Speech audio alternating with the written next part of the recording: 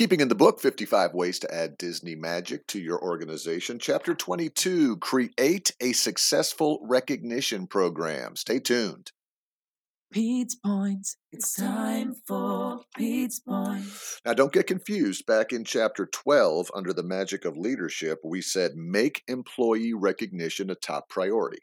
So under the leadership modules, as a leader, you should be making employee recognition a priority and doing it on a regular basis. This is under the employees section. It says create a successful recognition program. Well, what I'm talking about here is for the employees. If you feel like you're not getting the recognition you deserve, if you feel like things aren't working out, Disney had a great peer-to-peer recognition program. Back then, it was called the Great Service Fanatic Program, and cast members could recognize each other.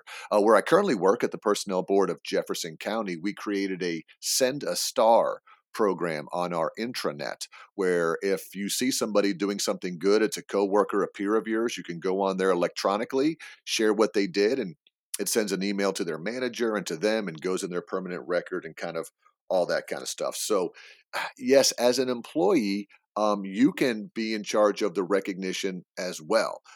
If you don't have a formal program in place, can you talk to your supervisors? Can you let them know how important recognition is to you and the people that you work with? Can you let them know how important a thank you is? So kind of take control of that, because you may have some managers who don't know, who aren't trained, who don't understand the importance of that.